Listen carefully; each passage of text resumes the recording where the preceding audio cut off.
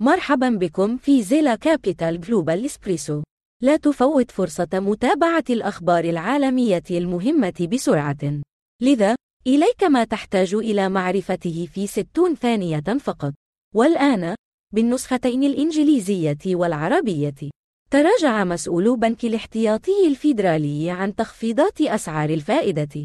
حذر وارين بافيت، رئيس شركة بيريكشاير هاثاوي، من نهاية الأداء المذهل لشركته.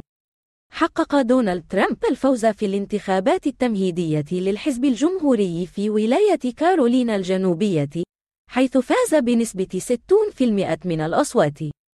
لا يزال البنك المركزي التركي CBT متشدداً في أول اجتماع للسياسة في عهد المحافظ الجديد. نراكم الأسبوع القادم.